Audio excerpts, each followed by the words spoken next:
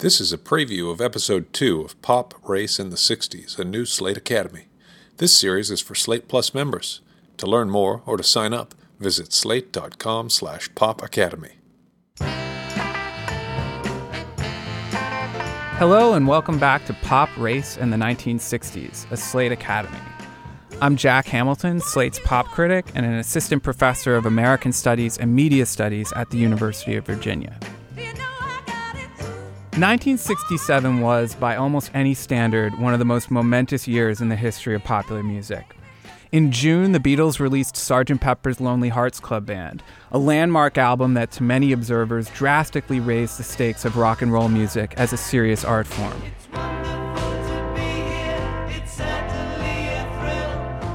In December of 1967, the great R&B singer Otis Redding died in a plane crash at the age of 26, just 6 months after he'd given a triumphant performance at the Monterey Pop Festival, which was one of the decade's most important musical events. With you, man,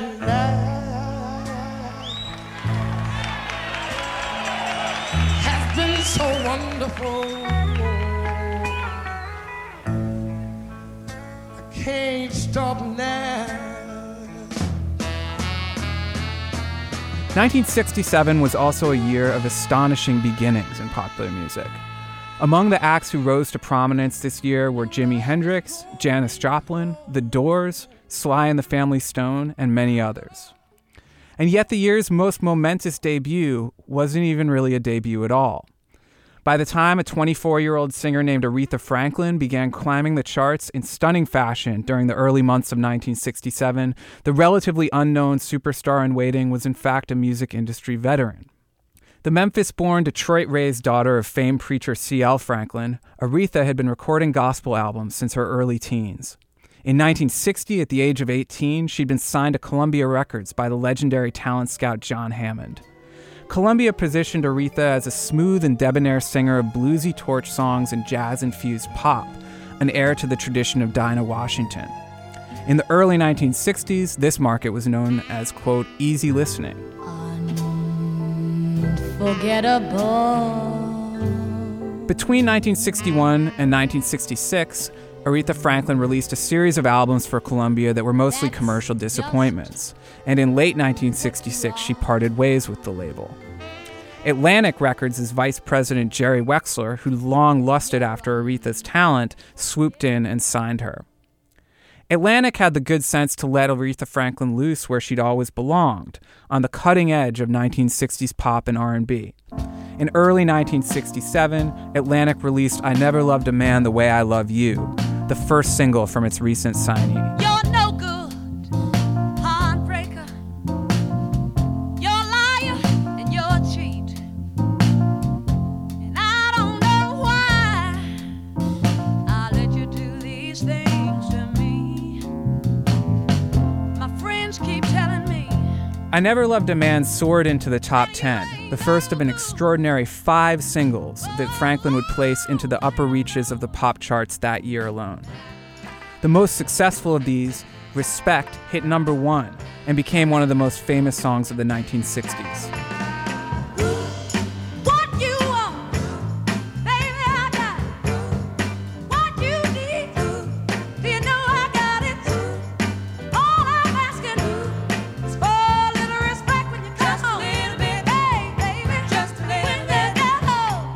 By the end of 1967, Franklin had established herself as a singular force in American music and the most electrifying female singer of her era. In June of 1968, she even appeared on the cover of Time magazine under the headline, The Sound of Soul. On this second episode of our podcast series, we're going to explore Aretha Franklin's enormous impact on the landscape of 60s pop music. We'll open by discussing Franklin's emergence into superstardom, and we'll end the episode by taking a deep dive into her 1971 hit cover of Simon & Garfunkel's Bridge Over Troubled Water, a recording that often doesn't get as much attention as her more iconic late 60s music like Respect and Chain of Fools. But as you know, if you listened to the last episode, the whole concept of this series is to put 2 different songs from around the same time into conversation with one another. The other song we'll be focusing on today is by a singer who's less well known than Aretha Franklin, but remarkably interesting in her own right. the white British pop and R&B singer Dusty Springfield.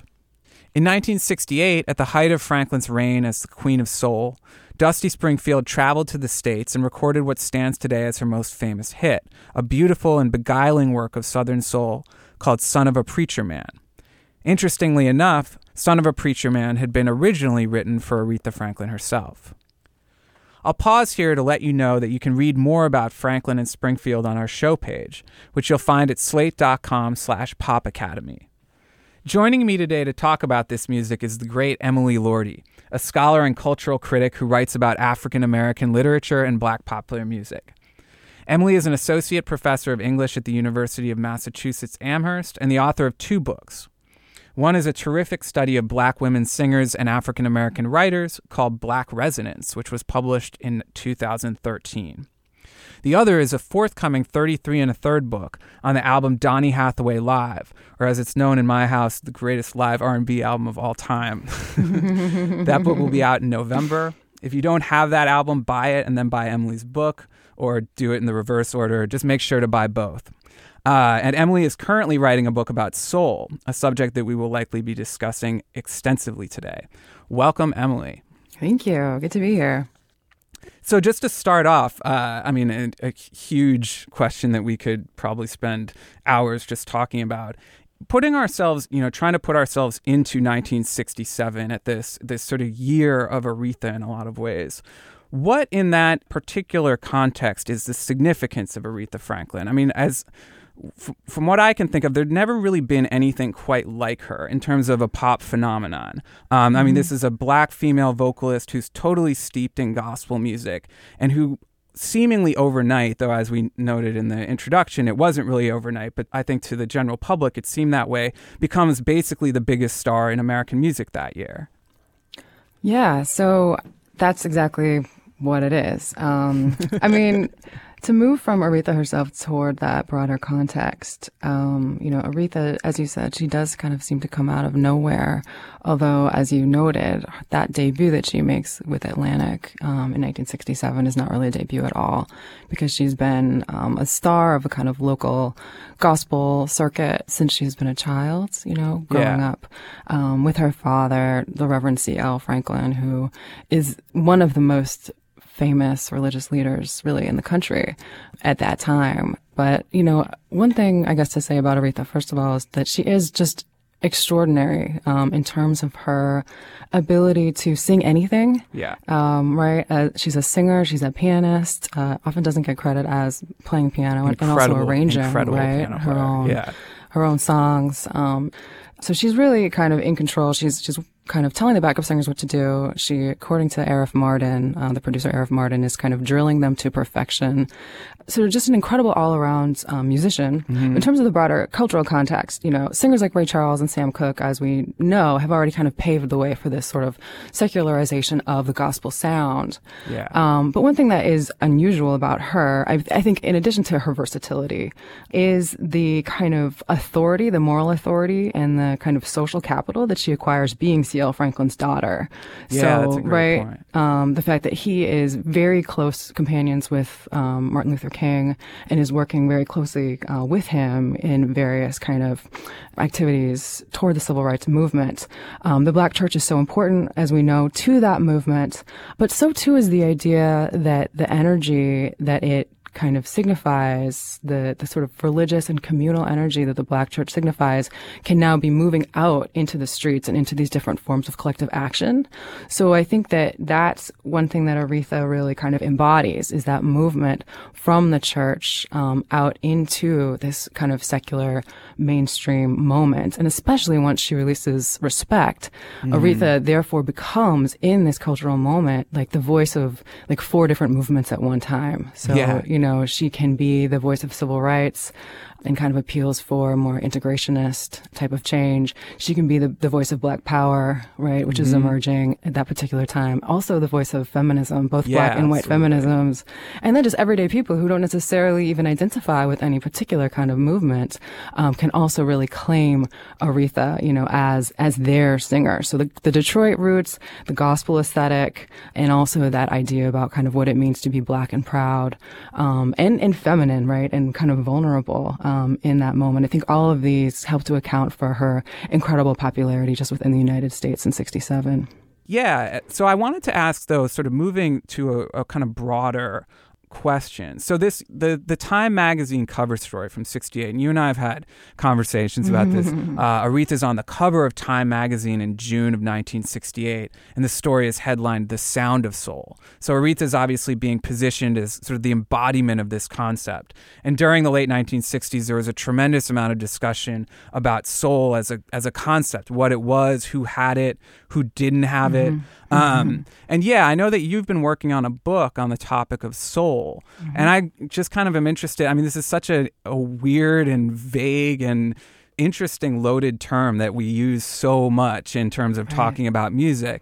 So I was sort of just interested if you could talk a little bit about, what you think soul is and what you think it is in this specific moment. Like, why is Aretha in the late 1960s so crucial to this concept? And yeah, what's our, as listeners to American music, to Black American music specifically, what is soul? That is a huge question. But it's, I'm so happy that you asked me because this is like all I think about right now. So I guess the term soul, first of all, like you said, had been circulating for quite a while before this particular moment as a kind of marker of Black particularity, African-American, like sort of indigenous African-American culture. So with the soul jazz movement in the 1950s, we see that, various artists sort of returning to the quote-unquote church roots and creating this different form of jazz. But in the later part of the 60s, soul really becomes a more kind of politicized, almost banner under which Black people can unite. And as you know, people are very reluctant to define it. So we see that a little bit even in that crazy Time magazine article with Aretha on the cover, that, that issue devoted to kind of trying to almost anatomize the sound of soul.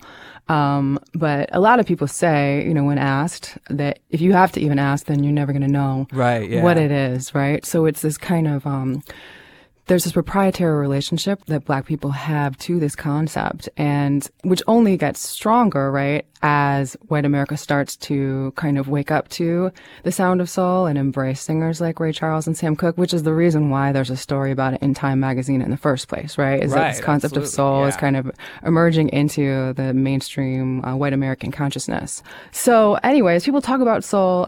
They're often saying, if you even have to ask what it is, then you're never going to know. But one thing that they do often say, nevertheless, is that the concept of soul is tied to Black suffering, right? So tied to slavery, to this history, and the continuity of African-American oppression.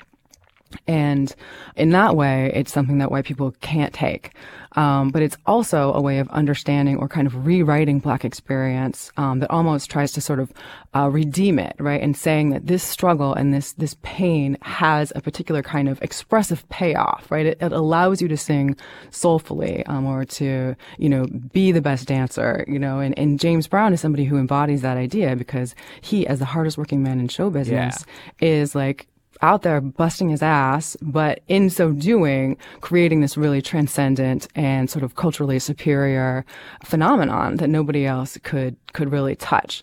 So the word soul starts to encode this story around this time, and it's about turning racialized struggle into a kind of culturally superior style, or what I call a kind of stylized survivorship. And, on a slightly broader level, I think one reason why that's so important in this moment is because civil rights is going to soon kind of give way to Black power. We're going to, of course, Martin Luther King's assassination in 68 is going to be an important turning point there. But it becomes so important for people to kind of envision how to get from this seemingly impossible here to some other better place. And so the idea that going through something is going to have this payoff, right, is only making you stronger becomes really critical. Now, Aretha's music and the labor that she performs and the kind of intensity that she brings to her music really enacts some of those concepts. So people can see that she's actually, struggling through something, but through that, creating something beautiful. And I think that becomes inspiring to people both on kind of personal levels and also on broader kind of collective levels. One of the things that's interesting about the Aretha article that's rather notorious is that the article kind of famously exaggerated certain aspects of her background, or she claimed was really kind of inaccurate in a lot of ways. There was a lawsuit that she and her husband at the time brought against Time for the inaccuracy of that story. And what's interesting about the story, I mean, and this gets into the kind of double bind of this concept, particularly in this period, like at the same time that it's celebrating Aretha and, you know, it's just talking about, I mean, how incredibly powerful her music is. One of the things that it doesn't really go into is just the sheer craft behind it. You know, how much work she has put into becoming this great singer. It's like what it all ends up being is this sort of like, oh, you know, her music is beautiful because she's descended from slaves, you know, and it's like this sort of like, it's a naturalization almost. And, you know, you listen to Aretha sing and it's like, this is a person who, I mean, I feel this way about Sam Cooke as well, where, you know, there's just a complete mastery of the voice as an instrument. You know, it's like there's just everything. There's such control, you know, whereas, you know, with one of the things with James Brown's performances is there's this performance of kind of abandon, you know, of like this kind of like by the end of it, he's just, you know, collapsed in the heap and, you know, the capes being put around him. He's being led off the stage. When you put your arms around me, when you put your arms around me,